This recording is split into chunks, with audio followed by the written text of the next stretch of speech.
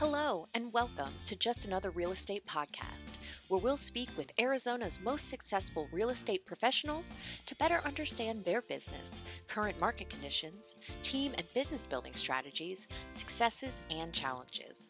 This podcast is brought to you by Dwell Inspect Arizona with your host, Sean Garvey. Welcome to another episode of Just Another Real Estate Podcast. Today's guest is Clarence with Guaranteed Rate, a mortgage broker or loan originator. We decided to go to this direction because the topic of conversation as of late, especially in the Phoenix market, is interest rates, right? So welcome, Austin. Let's have a little background information. I'm super excited to hear you. Tell me a little bit about yourself. Sean, thanks for having me on, partner. I appreciate the platform. Always fun to have a discussion. Austin Clarence, I'm a loan officer at Guaranteed Rate. I work out of our Scottsdale Road, Lincoln branch, right on the Paradise Valley border. Been at the company about a year, been in the industry about 7 years. So retail loan officer, I'm out there working the streets, trying to find leads, help new buyers with purchase transactions or refinance. And it's been a blast. So I love what I do. I've been doing it for just under 7 years. I was in school for 4 years before that down in Tucson. Moved up here eventually after school, and I didn't really know what I wanted to do, but I got a job at Rocket Mortgage, and I've been doing mortgages ever since. So I love it. It's fun. Get to help people with one of the more exciting transactions of their lives, buying a house, building wealth, and having a blast and never turn back. Yeah, you've done it yourself too, and I've watched your business progress. I think we were first introduced several years ago. I think we've inspected a few houses for yourself and your family. Probably when you were just getting started into the loan business or the money business. When you started with Rocket Mortgage, isn't that more of an inbound, like pick up the phone, calls are coming towards you, and now you've shifted towards more of an outbound servicing the client, finding the client type business? Exactly. I've kind of switched up the way I get my leads. Rocket Mortgage, I believe they're still the largest mortgage company in the country. So they do a ton of volume. They're getting hit right now because they're more refinance based. I was helping out with their purchase transactions. But yeah, to answer your question, Rocket Mortgage, you're gonna use 100% of the leads the company gives you. So it's not self-sourced. I guess there's two ways you can be a loan officer. It's retail is self-sourced. That's when you're out there finding your own leads, or a more of an online lender business model like a Rocket Mortgage, where they're sponsoring the Super Bowl halftime shows. They're blasting the name on the radio. You probably can't go a second without seeing it. That is the more consumer direct version, where they give you the leads. They have a great training program. I don't regret working at Rocket, even though it was a tough year. It's more churn and burn. It's less less relationship based, probably more transaction based. You're going to get 15 leads a day, and you have to make whatever you can of those opportunities, as opposed to now I have more control with my day-to-day. I'm out there working the relationships with referral partners, trying to find new people that'll help. So definitely a lot of differences with that. However, they have a great training program. I got licensed there. They put a lot of time and energy on coaching, a lot of sales tactics, kind of overcoming objections with credit pulls. So I'm confident that I've parlayed a lot of those skills to what I do now, taking away what I wanted to. I worked there for 1 year, and it was a great first 12 months in the industry. Let's go back just a touch further for anybody who may be interested in diving into the mortgage-based business. You said you got licensed there. What does it take to be a licensed? Forgive me, I've heard loan officer or loan originator. Is there a difference, or is that it's the exact same thing? It's a great question. Okay. It's funny how many names there are. There's mortgage banker, loan officer, mortgage loan originator. So there's like a dozen terms for the exact same role. It's funny how every company wants to make it seem special in their own way and kind of create their own. But exact same thing. A mortgage broker is completely different than a mortgage lender. We can talk about that a little bit later. But mortgage broker is just an individual sending the loan out. A loan officer is whoever helps out with the financing for a purchase transaction, a refinance, a home equity line of credit, any mortgage that's taken out or any loan that's taken out and secured by the property. That's a mortgage transaction that a loan officer would help out with. So yeah, getting licensed, it's tough. Every company has a very different approach to how they're going to help you get licensed, if they're going to help you. Some companies will throw you a textbook and a calculator and say, good luck, come in 45 days. And those are usually the companies that have a very high fail rate, shockingly. Sure. Fortunately, Rocket had a great training program at Rocket Mortgage, now also known as Quicken Loans. You're in the classroom for 30 days, 8 to 5 o'clock, and they're studying away. You got your calculator, pen. They're on the chalkboard, just drawing away with arms, terms, a lot of federal law. So it's a lot of book work. It's not super exciting. You do use about like 20% of that with day-to-day tasks as a loan officer. A lot of it's federal law that is more kind of compliance-based. It can get a little boring in there, but it's a great training program they have there. And you're in there for 30 days and you, I believe, have to get like a 70% on the SAFE exam. Once you're licensed, the SAFE is a federal exam. Then you can get state licenses as you go. Fortunately, they are at Rocket. They sponsored and got me a license for 15 states, 5 of which I've renewed and still operate in. Every company is different, though. A lot of companies, you're going to study on your own. It might take you 3 to 6 months. It might take you 2 to 3 times to pass the test.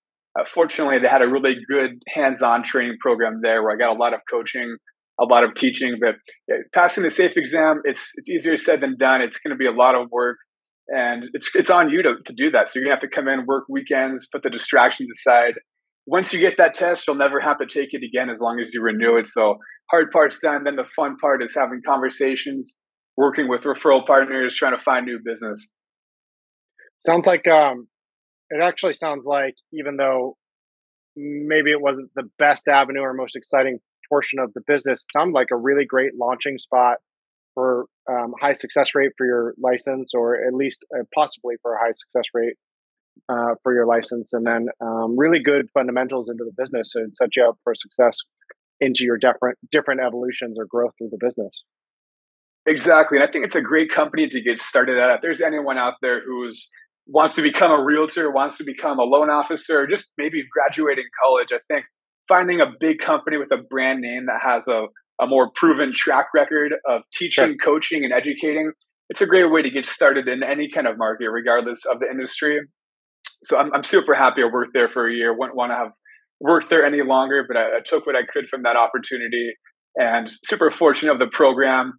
And they're a massive company with a great reputation. So I think that's always a great step after school when you are either 100% sure of what you want to do, or maybe you just want to get the foundation nailed down and perfectly down, ironclad, so you can, build the rest of your skill set as you grow and you get more experience over the years. That's awesome. And so as you made that shift, as you move from youth to adolescence, infancy to adolescence, what did you look for into your next partnership, shall we say? So you're going from full inbound calls, now you got to go out and find new clients, and you also have to find a new company to partner with. Is that right? Exactly. It's a big step, is finding that next company. Luckily, I found a smaller, more local-based community lender called Land Home Financial. I worked there for 4 years, and it was a great experience. But it's definitely drinking out of a fire hose after you're getting leads all day. You're under the gun. You're listening to all your calls. Then all of a sudden, they give you a laptop and say, good luck. You have the basics down. Now trying to bring in some revenue for the company, right? Try to go find some new deals, relationships. It was a lot. And at first it was tough and kind of hard to overcome. But you have to get out there. You have to just get as much experience as you can, go shake some hands, kiss some babies. It's going to be slow, but kind of old school sales tactics, right? Just stay in front of the right people, network it, talk to strangers, ask them if they ever have mortgage questions. And that's definitely a weird feeling after being under the gun at Rocket, where it's like, here, lead. What's your conversion rate stats, your call time? All of a sudden, no one cares about that. It's like, are you closing units? So it's really on you, on myself. And I think a lot of people feel that, as they get that second job after school, kind of leave the huge corporate environment for maybe a smaller company that's more of a fit for them. It's more of a relationship-based lending model. So you got to get out there, go to open houses, go network it with realtors, get out there, plan events, have some fun with it too. Obviously, it's going to be tough to do if you're not a people person, if you don't enjoy those day-to-day tasks. But luckily, I liked it. I had passion in it. So you're able to kind of overcome the lows and enjoy the highs when you have them, and kind of adjust to the market conditions that you're in, which now I think we're we're still doing as we see, higher mortgage rate environment, business is slowing down. It's just an even better time to keep picking up the phone, keep checking in on your family, keep blasting emails, handwritten letters, whatever you can to stay in touch, to stay top of mind. And I think that's something that you just got to keep with throughout your time in the industry if you really want to expand your business. I commend you in that respect to making the shift and developing your business. It's not easy to leave something that is kind of comforting and a given. You had leads coming in on the phone, and then you basically burned the ship and went out with a new company. They give you a laptop and basically no directions. It sounds like you really pounded the pavement. You gave several examples of marketing, which I technically internally call old school marketing, which is going out, shaking hands, meeting people and talking to them about your business and whoever would listen. And sometimes it's heartbreaking, like not heartbreaking per se, but you may go out for 2, 3, 4, 6 months and make no progress, and then you just get a little bit of shining momentum, and that's enough to propel you into the first deal and then the next deal. And I talk your story is similar. I talk to real estate agents all day long, and their first 6 months to a year or so is challenging until they get out of their own way and get into the comfort zone, or get out of the comfort zone, burn the ship. Something we got to do.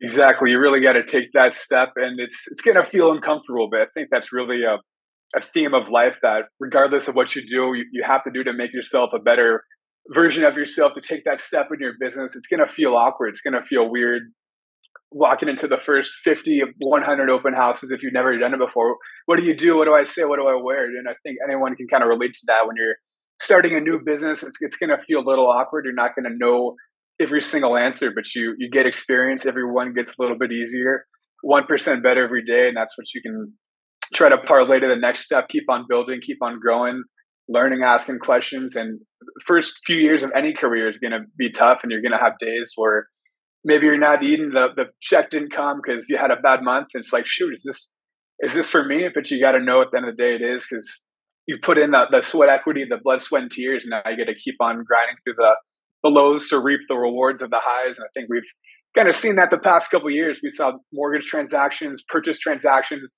blow up when interest rates were at the all-time low in the 2s last year, and now they're in the high 6s, 7% range with the national average. You just got to adapt, and there's going to be slow times, high times, but the slow times is when it's really on you to, if you want to grow your business, to work on the small things that maybe you weren't invested at before to try to make yourself a better version of what you were last year.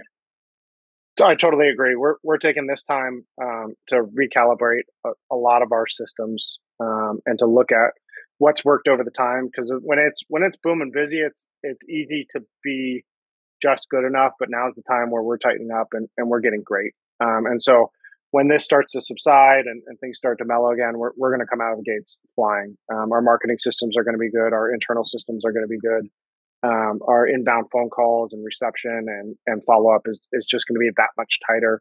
We're working with all our inspectors on perfecting their systems and developing that higher level of service. Before we keep going on, I just have to circle back because it just reminded me of thought, and I don't know if I've ever even told anybody this story, but you talked about going into that first open house, and when I started my first business 8-9 years ago in Hawaii. I guess it's we're about 8-9 years ago now. I went to an open house, and the first one I ever went into, I was so unbelievably nervous. I got out of the car, I walked up. It was a condo. I got to that door and reached for the door handle, and like my palms were sweating. And I swear, I turned around. I walked back. I sat in the car. I had to give myself a pep talk. And then it was like, the light bulb went on, and I went in and met the agent, handed him a card, couldn't get out of there fast enough. But each time you went, it got a little bit easier and more comfortable. But if I didn't, if I got in the car, started it, and took off, I never would have forgiven myself. So it's something you have to do, is get out of that comfort zone. Yep, I think incremental daily progress is a huge, huge theme there. Yeah. It's going to feel weird. The hands are going to be sweaty, and you're sipping your water, your lips are getting chapped on the first couple, then the the 10th is a little bit easier. Then you go to 50, then you might still feel a little nervous, might still be a little bit awkward. You might have to do a couple hundred. Everyone's going to respond differently, but we can all relate to that. The first day at work, the first time making that cold call, we all remember those conversations. You're talking so fast, you're stuttering over your words. Everyone's been there. It doesn't matter if you're on the phones, if you're door to door, can be a little bit tough walking into open houses because you got another human in front of you. Maybe you're a little intimidated, but as soon as you get these reps, incremental daily progress, everyone gets a little bit easier.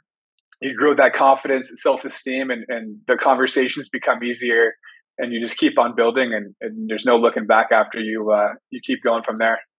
You keep going. Yep.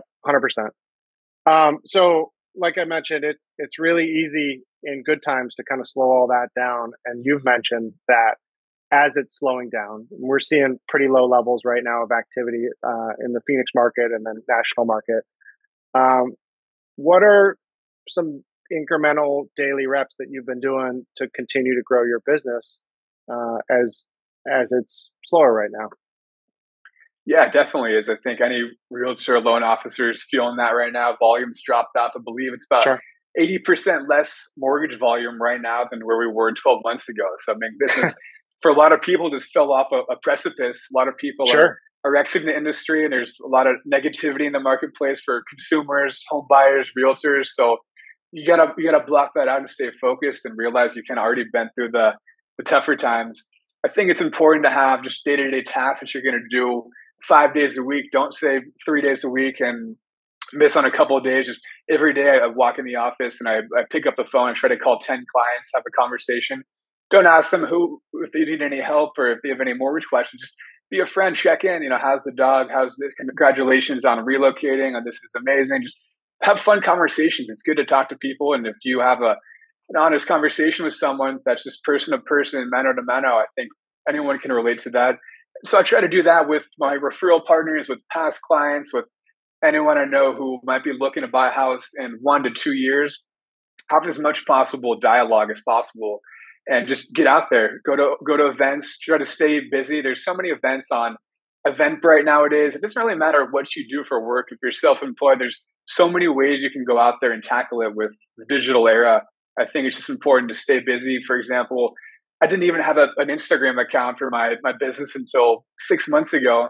Now I try to post 3 videos a week. I've had a lot of success meeting new clients. I got an application yesterday, and it's cool to see that come to fruition when didn't even have the business account. I always thought it was kind of a joke that, people don't get business off of Facebook and Instagram, and boy, was I wrong. Maybe that was right 5-6 years ago. But you really got to adapt to the market. It's a digital era. Everyone's on their phones, consuming away with Instagram, TikTok, Facebook, Twitter. So getting out there, it's a great way to stay in front of business partners, of prospective clients, have people interact with you. So I try to block off time every single day to do 10 phone calls with past clients, try to keep up with my referral partners, send them texts when football games are going on, just try to remember how we can relate to anyone and stay in touch. And then I'll block off, try to do 10, 15 minutes a day of, believe it or not, engaging on TikTok, on Instagram with new accounts, other mortgage, realtor accounts, financial advisors, just consumers that have questions and comments. Just take the time to respond because you have the time in your day now. And, this is something a year ago, I didn't think anyone would ever get a business or a deal off of TikTok. And now I have a few applications that have come in the past 60 days of people that are in different states that really don't know anything about me, but maybe they pull up the profile and they can see how they can relate to me here. They like the way I spoke about this there. And there's 1.4 million users on TikTok, and there's 1.4 billion. There's over 1 billion daily active users on TikTok, which is like a staggering stat, probably going to pass up Instagram. So anyone who wants to start, yeah. Do you guys have your TikTok account? Have you kind of dabbled in there? I wasn't on it until a few months ago either. It was even after my Instagram. We've dabbled in it. Probably not. It's more of a byproduct. Like, we generally film. The best things that I can post are basically like shock and awe type stuff. And that gets the most consistently and most engagement ever. Like, look, we saw this, or isn't this weird, or what do you think here? And so we're generally filming with the intent of posting on Instagram and Facebook. And as a byproduct, I'll post it to TikTok just kind of so that I can start to learn what works over there. It's really strange. We have one video that has about 17,000 views on it, and it's simply just one of our inspectors cutting the lock off an electrical panel. And then we have other stuff that I think is, like this can't miss. Like the whole world's going to see it, and it's got like 40 views. So I haven't quite figured out the chemistry of it, except for just to keep posting until you figure it out. Exactly. I heard a couple things in that blast, or the last segment that you talked about, which really kind of intrigued me. And it's because I think it's during these slower times, it's easy to get maybe scared, nervous, lazy, because it's hard to do, or it's easy to do things other than what you're supposed to be doing. And that makes you feel busy, but not productive. And for those that are not watching, I just threw up air quotes on the busy part. And so you sound like you're pretty regiment in calling 10 people. And when you have those 10 conversations, it's probably uplifting, and you're making connections, and you're hearing success stories, and you're sharing positivity. You're probably sharing some negativity too, but it makes you feel like you're not alone. And I also like that you said 10 to 15 minutes of engagement on social medias as opposed to 10 to 15 hours, which is easy to do. It can happen quickly. Yeah, it can. So I think it's important to kind of reach out, and there's business out there. You just have to work a little bit harder to get it right now, and just keep getting it. And when you get it, it gets grateful. You feel grateful for it, and this will pass, right? Exactly. It's just a transitory period where it's going to be slower. There's going to be busier periods. But if you have a week go by where you miss those things, or maybe because it's slower and you don't have the phone ringing, no one's going to notice. If you go to the shopping center, you buy that new shirt, you take your dog to the park during the middle of the day for an hour, no one's going to notice really if you're either self-employed or maybe you report you're more commission-based. A lot of loan officers work fully remote, so you can sleep until 9:30 if you want to, but that's not going to help you or your business. You got to keep yourself disciplined every single day. Wake up at 6:30 a.m., go on a walk, start my day, then knock out the 15 calls. I write it on my calendar or on my little agenda every single morning, and I check it off. And it feels great just to check it off. So if you don't have consistent habits that you do year round, not just when it's slower, I'll do those too when I'm busy. I'll shift it and maybe do 5 minutes of engaging instead of 10 to 15. So I think you just got to adjust as you go. It's never going to be the exact same market one year as the next. You're constantly adapting and constantly trying to carry the good habits. Look at your business, look at your day. What did I do wrong? How did I get distracted? How can I eliminate that? Like, I love my girlfriend to death. She works from home with me every now and then. Oftentimes it can be kind of distracting for me when she comes in here and asks about the weekend, grabbing a drink or doing this. And I love the conversation, but I know I got to put myself in the office. I got to go in the office 4 days a week so I can shut the door, dial in, hit the phones. I don't hear a peep. I got my video set up so I can knock out my videos. So it's going to affect everyone a little bit differently. You got to know yourself. You got to know what you can get tempted to. How can I eliminate distractions nowadays? So many people work from home, and I think we can all kind of relate to that. But you got to hold yourself accountable, because at the end of the day, your branch manager, your boss, people above you, they're focused on you and your production. They're not going to babysit you, and you got to grow, mature, carry on the good habits, eliminate the bad ones. 100%. And I think it's so when I do inspections, especially in the nicer houses, I have a little thing that I do. It's kind of funny, but I have a little thing that I do. But when I walk by a bookcase, I look at the books. And when I'm in a nicer, more successful person's house, I'll look at the books and see if they have anything different than I have. And the other day when I was in a really nice house, I saw a book, which I think is, and I haven't even read it, and I haven't even looked at it. It's on my Amazon wish list, so I'm going to get to it. But the title was, and I think it applies to the current situation, which is every day is game day, meaning that you show up every day and you're ready to work, and you work like it's going to be a productive day, and it's time to play the game, because it is. And the game's just changed a little bit, and it will get back to normal. So I'll now have to read it and report back and do a book report on that.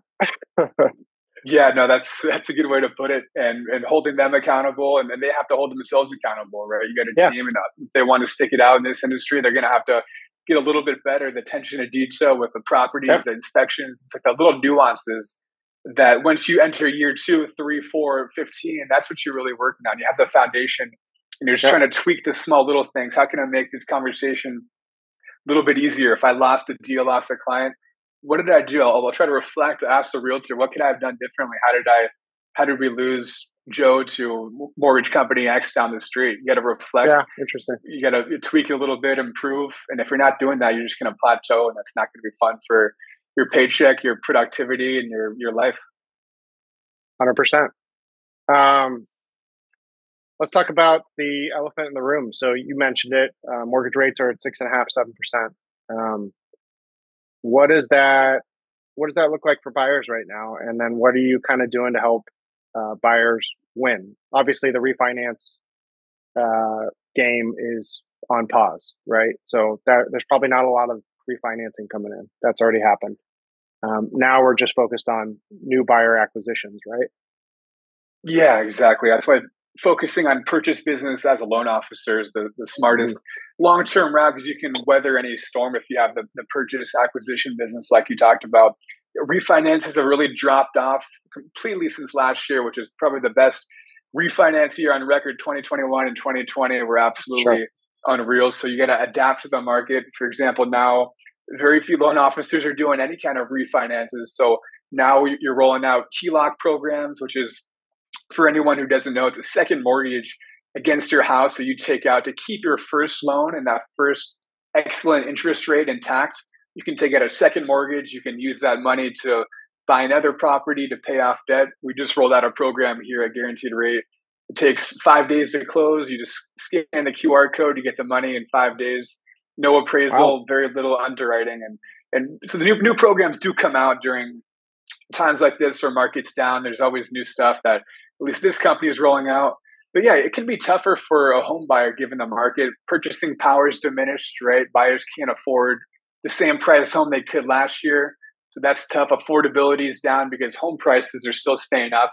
But then you have mortgage rates. It's kind of like a double-edged sword, just hits you both directions there. But there is more opportunity now. So for those buyers that can still qualify, that do want the goal of home ownership, which I think any American, that's kind of all in the back of our heads. Maybe it's this year, maybe it's next year. Everyone wants to own a property at some point in their life. Still, the easiest way to build wealth in this company or in this world is through real estate.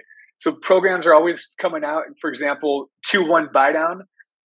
Never done one in my life until a couple of months ago. And that program is essentially going to allow a home buyer to get an interest rate that's 2% below the par rate. So for example, let's just say we're at a 6% interest rate today.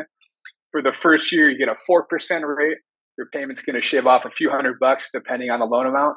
Second year, you're going to be at a 5%. Year 3 through 30, you're going to be at that original no rate. So a lot of home buyers might say, I don't know if this is for me. I might wait for rates to come down. And while you could still do that, you can still get that low, almost COVID era interest rate by doing a 2-1 buy down. And the seller's going to pay it too. There's so many incentives out there because the market has shifted. We're no longer in an extreme seller's market. Most parts of the valley right now, Phoenix area, are in a balanced market, maybe even shifting towards kind of a buyer's market in some of the outskirts like Buckeye, Goodyear, in the corners of the valley. So with that buyer's market shift and all the inventory sitting, there's these crazy incentives like sellers are covering all closing costs. So buyers can now buy a house with just 3% down. I had a closing. Actually, I think it probably is going to record this morning with a referral moving from San Francisco to Phoenix. He bought a house with 3% down. He initially got a $6,000 credit to cover all of his closing costs. During the home inspection, I believe it was actually through you, funny enough, they found a couple of small defects with the house. You leveraged that as a tool to get another $8,000 incentive. So now he has a $13,000 credit on a $530,000 house. So he has his closing costs covered. In addition, he's buying his interest rate down all the way, almost a full percent of a rate down with that massive credit. So he's got an amazing interest rate. He's stoked. He's buying the house. Yeah, he did battle through the higher rate, but that didn't really impact him because of these incentives happening. And he got his dream home that now he's probably going to live at for a year, buy a short-term rental, then do it again. So I think because of the shift in the market, yeah, it's going to be tough. For home values are still up in some instances or even dropping, but there's a lot of sellers who are getting desperate now that want to sell that house. They're going to give out these incentives with a price drop, they will give a seller credit to cover closing costs. They're going to do that 2-1 buy down to shave off $400 off your payment. So there's so many new programs that are rolling out that no one even really knew about 3-4 months ago because it wasn't necessary when rates were a little bit closer to where they were last year. But in this instance, you can still get a great interest rate. You can still get that monthly payment because at the end of the day, it's not about the rate, right? You're buying the house and you're going to have the monthly payment for 30 years. And the 2-1 buy down program, you're going to have that for 1 year, then 2 years you're going to adjust, and 3 years, every year after is going to be that normal no rate. You have the opportunity to refinance. So those are just things that weren't out there before. Buying a house a year ago, you have to kind of give your soul to that house. It's sad. You have to waive inspection, appraisal. You get an inspection just for yourself because you can't ask them to cover anything, just so you know the property's in good shape. Now you can get that home inspection, leverage that as a tool to get those seller credits. So it's great to have a thorough inspection like Dwell Inspect because there's so much stuff on there popping up on you guys' reports. It's just more ammo for a buyer's agent, more ammo for that buyer to get that lower interest rate, to get that price drop, to maybe make that payment a little bit more affordable. So those are programs that have dropped the past couple of months, weren't out there before because we're in a balanced or buyer's market. These programs are happening. They're making it more affordable. And I think we're going to see a ton of that throughout the course of this year, probably early into spring. Eventually, rates are going to come down. That's what's going to happen once inflation comes under control. Until then, when we have the higher mortgage rate environment, we're going to navigate these waters with those tools that we have, with the markets, with the leverage of being a buyer's market, by sellers being desperate to sell the house so they can relocate, so they can kind of get that off their books, so to speak. There's just more opportunity out there that wasn't there before. So these are all things that we try to educate buyers with early on. Maybe they have some doubts, and you can ask the question, did you know this program is out there? And then you kind of explain, touch over all the different options and tools and ammo we have to sell them to make home buying that much more affordable. Amazing. I appreciate the creativity that the money market has made heading into this, and the speed at which it was applied. Let me just ask a couple quick follow-up questions in regards to that. So you mentioned a key lock, which is basically taking a second mortgage on your house so that you can apply it to buy another house. Do you then eliminate that first mortgage and transfer it over, or is this so that you can buy two houses, like an investment house?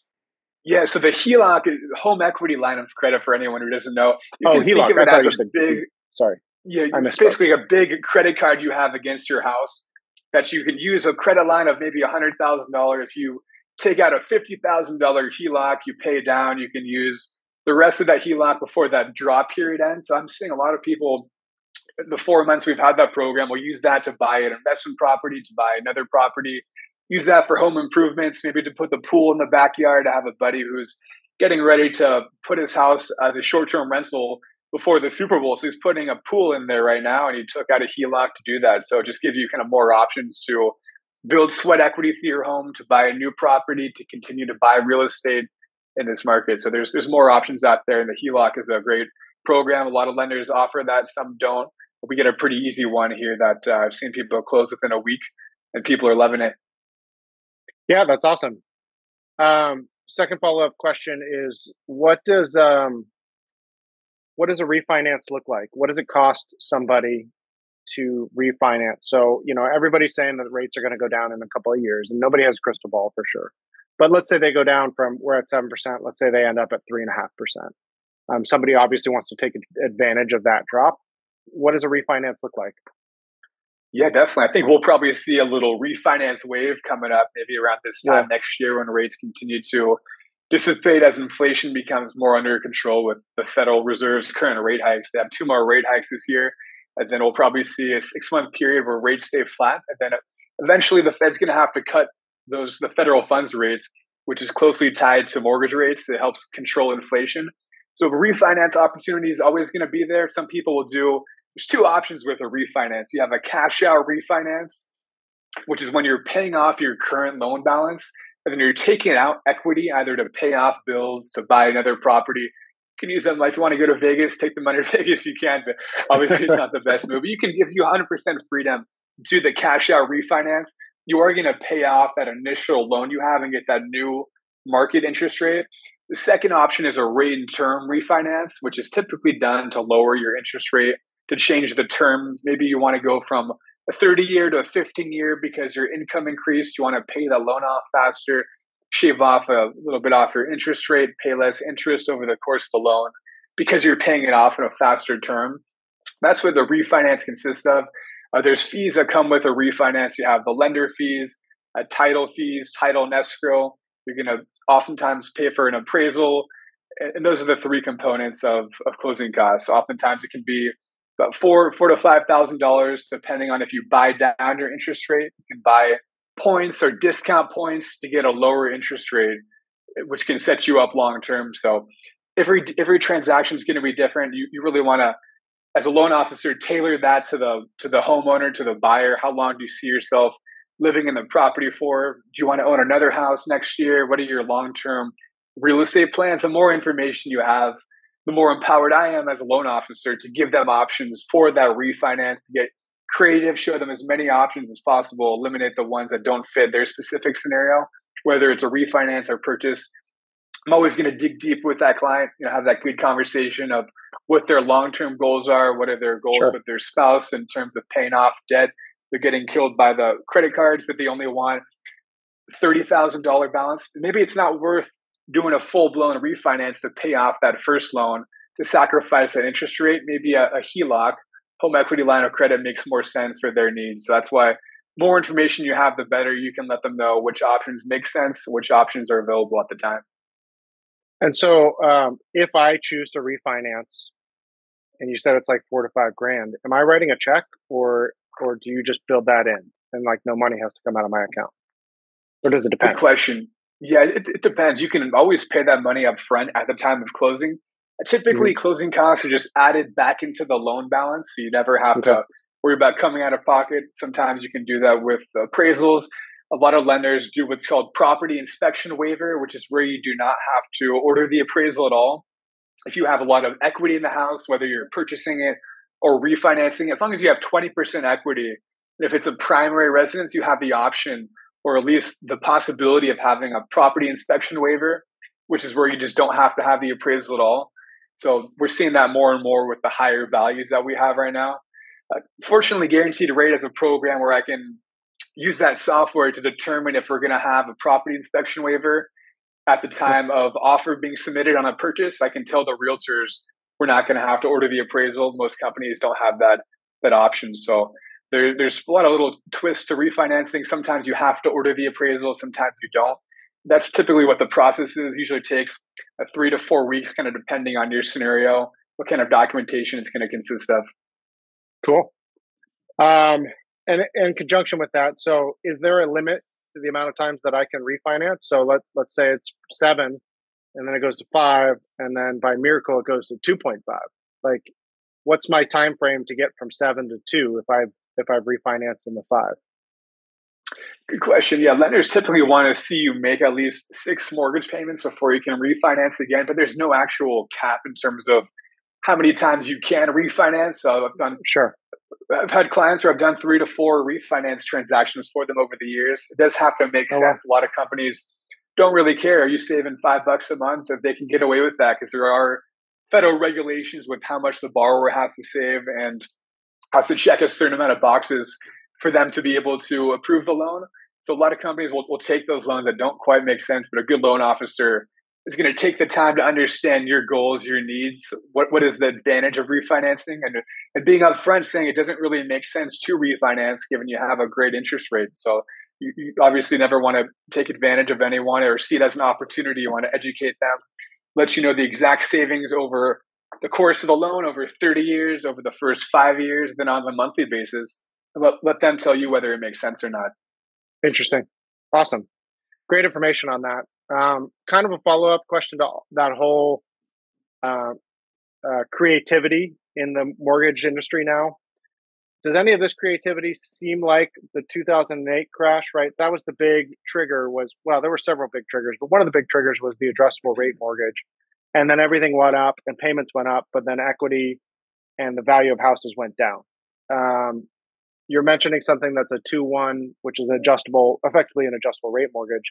Do you see any negative effects, or what is the risk of adding these into your home purchasing decision? Yeah, good question. I think there's always people that'll speculate that this program does sound so creative and kind of bizarre almost, that it does sound 2007, 2008 mortgage meltdown-esque, right? Because it's such a peculiar program. But I think by and large, these programs really help a ton of buyers make the house more affordable. There's so much qualifying with mortgages now that debt to income ratio, credit score, oftentimes they can have an approvable 620 plus credit score and they have enough income, but because of the amount of risk with the file, you just can't get approval through the automated underwriting system that Fannie Mae and Freddie Mac or HUD through FHA establishes. So there's a lot of rail guards, so to speak, a lot of guidelines that goes in it. There is, like you said, a ton of creativity. The 2-1 buy down is just one new program that's come out during the past few months that wasn't there before. There's now more bank statement loans than ever, which is essentially the concept of you being self-employed. The lender asks for 12 to 24 months of bank statements and a proof of your business license. You can use that to get loan approval also.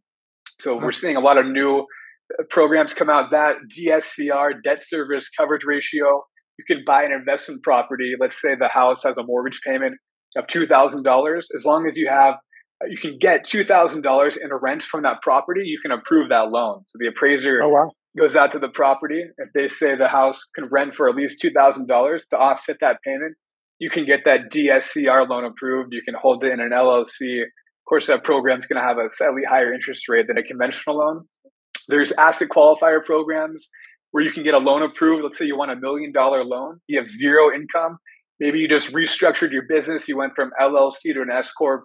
The lender says we need 2 years. You have effectively zero income. If you get $1 million in the bank, stocks, 401k, bonds, if you have the equity in other accounts other than real estate, maybe even crypto, for example, some programs you can use that. You can get the loan approved if you have 1-for-1 ratio of the loan amount you're seeking with the assets you have. So there's a ton of ways to kind of get creative now. There's more options than ever. Lenders are expanding their portfolio, trying to find new avenues to bring in revenue to help as many people as possible. So that's something that is fun now too. I can kind of get creative, listen to someone's scenario. Maybe they've been denied by 2, 3, 4 lenders. They're about to hang it up and stop looking for a loan approval. And then I'll tell them that these options are out there. To answer your question, yeah, it can feel a little bit weird with how creative these programs are. I think the biggest thing is with an approval of any of these loans that we're talking about, which falls into the non-QM or non-qualified mortgage category, you have to have 20, 25% down. You often have to have a solid credit score. You have to have a reserve, which is effectively one mortgage payment in the bank that you're not going to use for the transaction. Sometimes they want to see 6, 12, maybe 50 months of reserves to be able to show that, hey, in case I lose my income, my job, in case of a divorce or a weird financial scenario, I have this in the bank to pay for that loan. So yeah, it does feel a little bit weird, like you said, with all the creative options, all the different solutions out there. But because of the credit score requirements, people are effectively buying a quarter of the house by putting 20, 25% down. So when you have that much equity, the numbers have shown that they're very unlikely to foreclose, to lose that property, even if there's a market downturn, because they have the reserves in the bank and they have that reserves with the amount of equity that's being untouched. That's just going to stay there always. Sounds to me like the banks or the mortgage companies are looking for skin in the game, as opposed to where 2008 people didn't have any skin in the game, so that was easy for them to walk away. Exactly. 2008, there's a lot of option arms that were happening where you can choose every month how you wanted to make your payment, interest only. There's negative amortization, which is when your loan balance stayed the exact same. You're just paying on interest, or maybe that interest is actually accruing. It's getting bigger, like a credit card where you're making the minimum payments. That's what 2007 was. And then mix that weird loan that I just mentioned with 100% financing where there's zero down payment. Mix that with the fact that maybe they didn't have a credit score. It's just 2007, looking back in retrospect, hindsight's always 2020, but it's not a shocker. Any of that stuff happened. It is pretty sad that the country got hit that hard, but there's so many different guidelines in place that's going to prevent that stuff from happening, with that skin in the game, like you talked about, with the credit score requirements, with the work history, with the compensating factors to prevent any kind of devastation or loss of equity again. So it sounds to me with introduction of all these new programs, if somebody potential home buyer is looking to purchase a house, they really should stop looking at the headlines and call a mortgage person, see if there are options for affordability and what they can afford and how far their money's going to go. Is that right? Exactly. There's only so much homework you can do by Googling, researching, watching the news. You really got to speak with someone who's in the industry, who has experience, who has reviews. You can vet that person, read some reviews on the internet before you speak with them, but then they can educate you on new programs that have come out. A lot of people have never heard of the 2-1 buy down. There's a lot of realtors I've spoken with who have never heard it. Maybe they just don't understand what it is, which is completely okay because it's so brand new. That's why conversations, dialogue, and education is so important, because there's so much misleading stuff out there on the internet.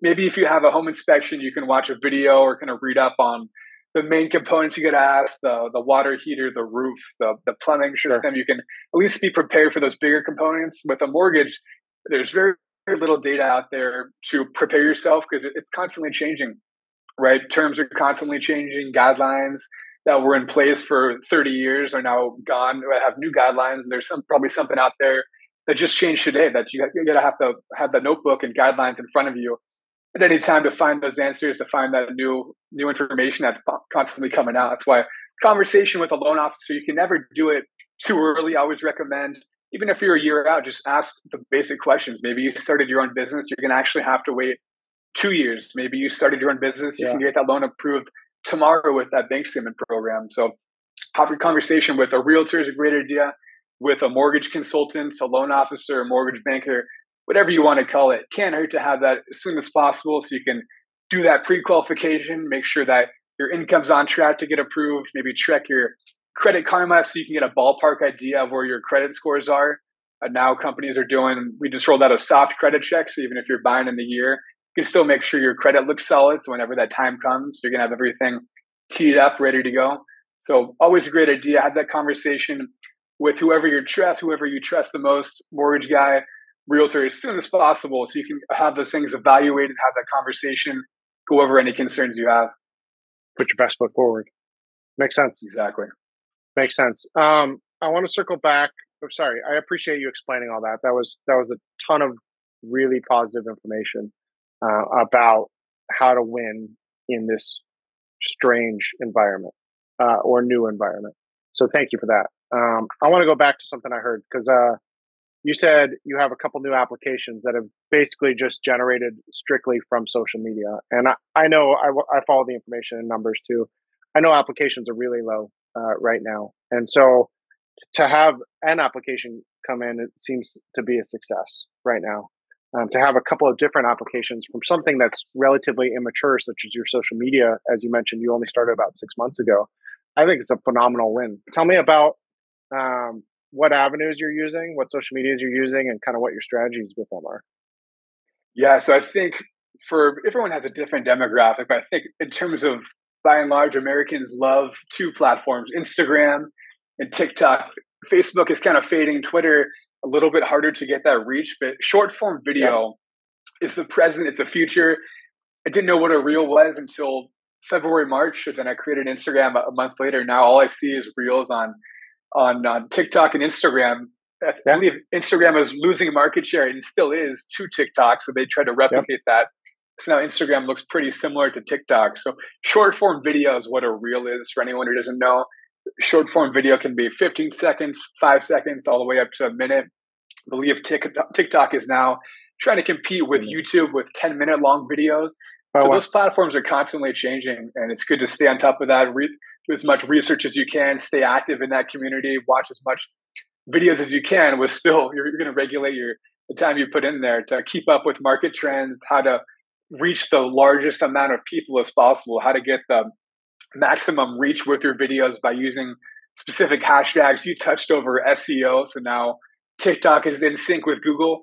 You can Google how to find the best home inspector, what questions to ask at home inspection, and maybe you had a video with those exact same words, and now that person that Googled that is going to see your video on TikTok, which I think is a pretty cool concept. It could go both ways, right? But I think by and large, it's cool that there's so much data out there. Now it's seeking with different applications. And like you said, I just created my Instagram, TikTok back in, I believe it was April. And now I try to do 2 to 3 videos a week, try to stay consistent. Last week was tough. I was a little bit under the weather. So this week I'll try to compensate to do 3 to 4 videos. It's never been easier with these apps on there to edit videos, to do captions.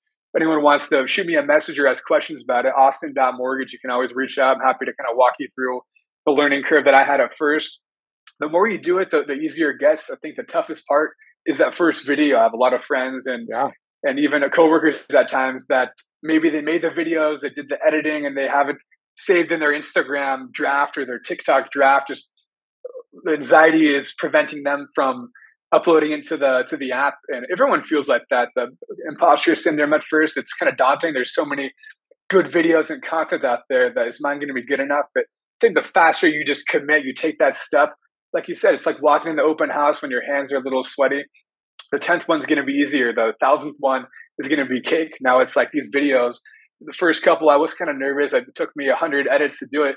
Now it's like I can do it within the first 5 to 10. There's always still things I can improve upon. But just getting out there, putting yourself in that environment feels kind of weird. I still feel weird watching my videos, but who cares? Don't watch it then. Just look at the engagement that comes in, interact with people that comment, that like you, that like your content, and answer questions. Have fun with it. Don't make it a chore. Don't make it about finding the next deal. Then you're just going to have negative thoughts when you go a couple months without getting that first deal, which is my first 3 months. So just have fun with the process. Have fun with the apps. There's a lot of cool information, videos. You can literally learn anything by just putting it on TikTok.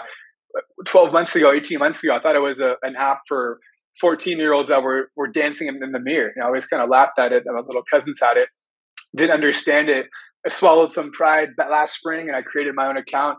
And here we are. And there's grown men and 40, 50, 60-year-olds that are messaging me on there, asking questions. And like you said, I had that application come through yesterday. Someone in Los Angeles that still haven't spoke with him. I'm going to speak with him today. He filled out an application and hopefully we can get him set up in 2 to 3 weeks.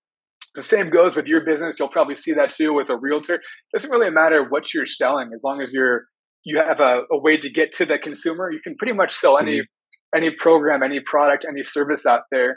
Because everyone's on their phones pretty much all day. TikTok, Instagram, scrolling.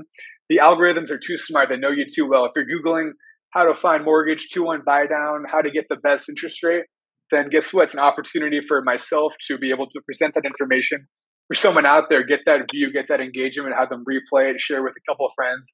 Now it's going to reach an even larger audience. Yeah, isn't it crazy?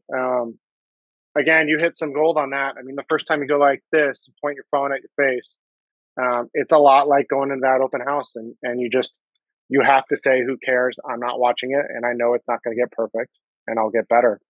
But you're right. People are on their phone constantly. I get that every Sunday text message from Apple that says I was on my phone for 5.5 hours a day. And granted, I work on my phone a lot and we use our phones to create reports. So I'm probably on the higher end spectrum of it, but maybe not. I mean, I'd be willing to bet yours is pretty similar. And you're on your phone a lot too. And so it's finding ways to capitalize. It's the easiest way to talk to a lot of people and to talk to a lot of people that are not in your direct sphere of influence. Then people can happen by, they can like your message, and then they can dig further. And you put the time and effort in and practice to make those quick connections where it encourages them to say, hey, let's get into business together, and I'm going to send you some personal information because I want to work with you and buy a home. I think that's incredible. Pretty cool. It's a pretty fun concept to look back at. When I had the video right in front of me, the camera right in front of me, trying to get the right takes, I stumbled over my words 50 times. Then I edited. It finally looks good. And then now there's someone in Arkansas asking me a question. Never been there. Never been to that region of the country. Now they're filling out a mortgage application, trusting me with their life. It's an honor. I think it's fun. It's a fascinating concept. The algorithms are too smart. They know everything and everyone too well. So if you put out a good video, it's going to reach a large amount of people or has potential to do so. They're going to push it out there. They're going to get it in front of the right people. Oftentimes I'll have a video. I just did what I thought was my best one ever on Instagram and it went it went dead on TikTok. And I think it's the least amount of views I've ever had on TikTok. And then on Instagram, I have over 150 shares, 150 saves, and it has 10,000 views, and every day it goes up by like 500 to 1,000. So it's so cool. These algorithms just do the heavy lifting for us. They're going to push it out. The video has been out there for, I think, over a few weeks now. So if you can get the right content and find a message that's going to resonate with people, which could be really anything, use the right words, the keywords, SEO. It can seem like a lot at first. My advice to anyone who wants to get started, just commit, just focus on getting the video out there. The first few don't have to be perfect. They're probably not going to go viral. Once you do the first couple, just parlay that confidence, keep going, try to polish up, maybe edit out the ums and get a little bit better. Watch some videos on how to get the captioning and try to perfect that craft, because it is a challenge. There's still more people doing videos and reels than ever, because in this industry, real estate mortgages, you have to do that to be competitive, because there's so many, the market's so oversaturated with realtors, with mortgage brokers, with mortgage lenders, that you have to do the little things. I think if you can put that first video up there, the second, third is going to be easier. And next thing you know, you'll be getting leads, paying your bills, because of this.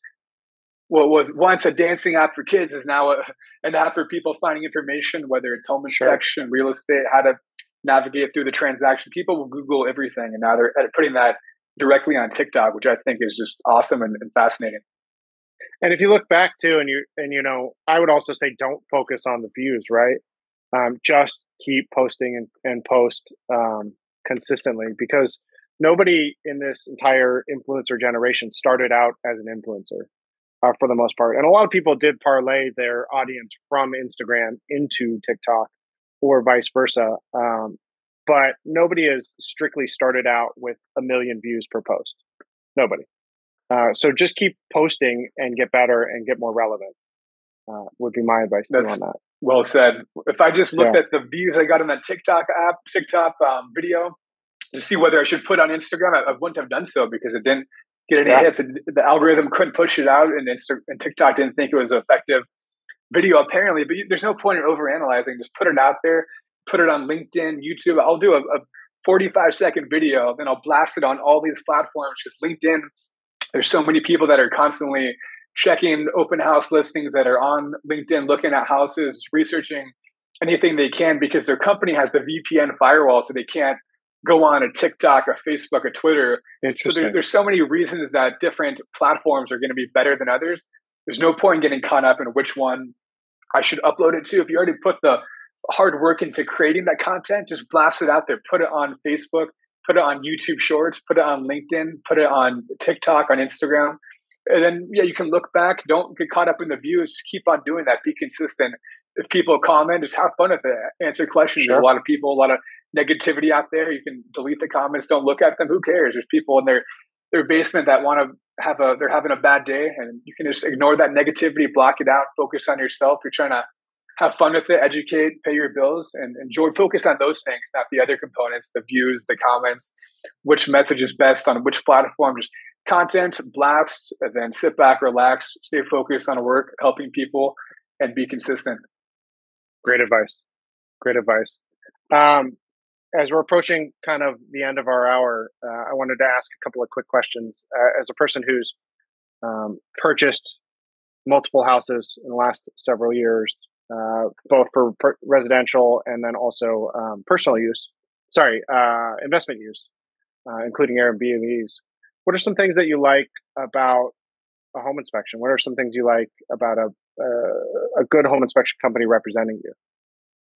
And I think you have an average home inspection, and then the dwell home inspection, which obviously I'm biased to. Have referred several realtors and partners, family members, friends to you guys, because you do such a thorough home inspection. And any home inspection is crucial, because you're going to look over every component of the property, make sure it's in tip-top shape. Most houses aren't. This house I'm in right now is a 1959 house, but I like the bones of it. The pros outweighed the cons. I was able to use some of the defects in the house that you guys had noted on the report, use that as ammo to get $1,000 credit towards closing costs. That was a couple years ago, back when that wasn't really a thing. Now, I think it's more important than ever to get a home inspection. One, because you want to know your house is in decent shape. If it's not, you want to know what you need to take out. If you want to fix your roof once you get the keys, it's good to know that before you buy the house. You can put that cash away. Might affect your down payment, could affect your loan options. You want to know what are going to be my day one costs when I move into the house, which one are going to be the easy handyman fixes, which ones are going to be, oh, wow, that roof is shot, but in a year I'm going to have to put some cash aside. And maybe now I'll do a 3% down instead of a 10% down. So it's great to have that information. Information is power. Information from the house is going to help you get maybe a better mortgage because you can get that seller credit.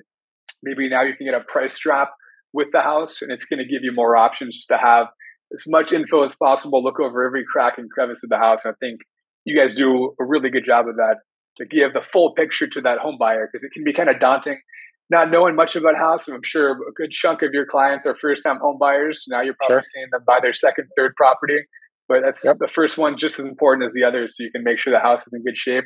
Save it. I put mine in my email so I can look back. Now when I have a roofer come out, I can show them the pictures and exam that was done a couple years ago. And you're going to keep that forever. It's crucial. For sure. Thank you. I certainly appreciate the compliments on that, but it was also insightful.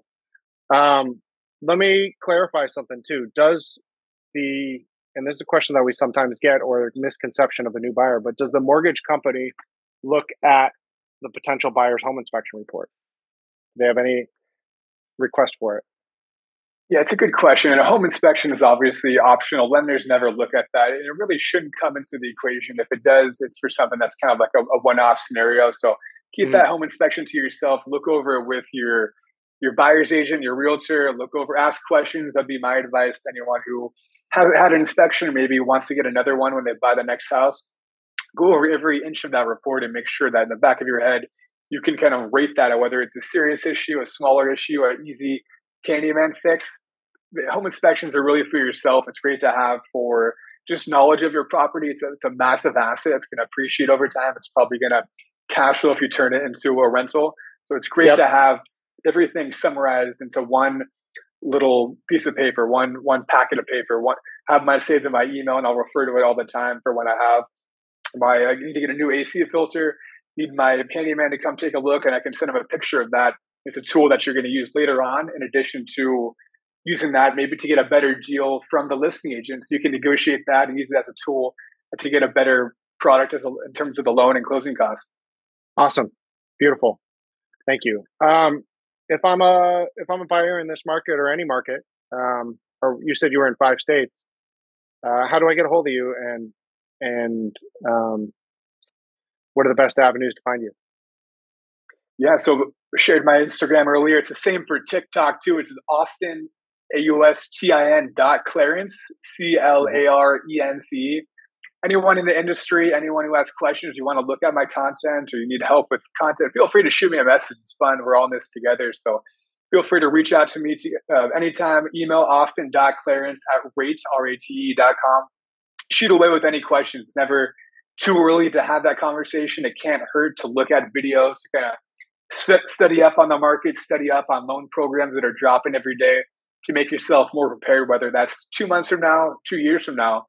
Information is power, like we talked about before. But Sean, appreciate the shout out there, and thank you for your time. Austin, this has been amazing. I appreciate your time. I appreciate your energy and optimism. You've shared a ton of value with us today, so thank you for that. And we look forward to following up with you in the future as the real estate business evolves. Let's do it again. Sounds good, man. Appreciate it. I'll see you at the next home inspection, but appreciate the platform and conversation, man. Great dialogue. I love it. Thanks, Sean. You got it. Thank you for listening to Just Another Real Estate Podcast.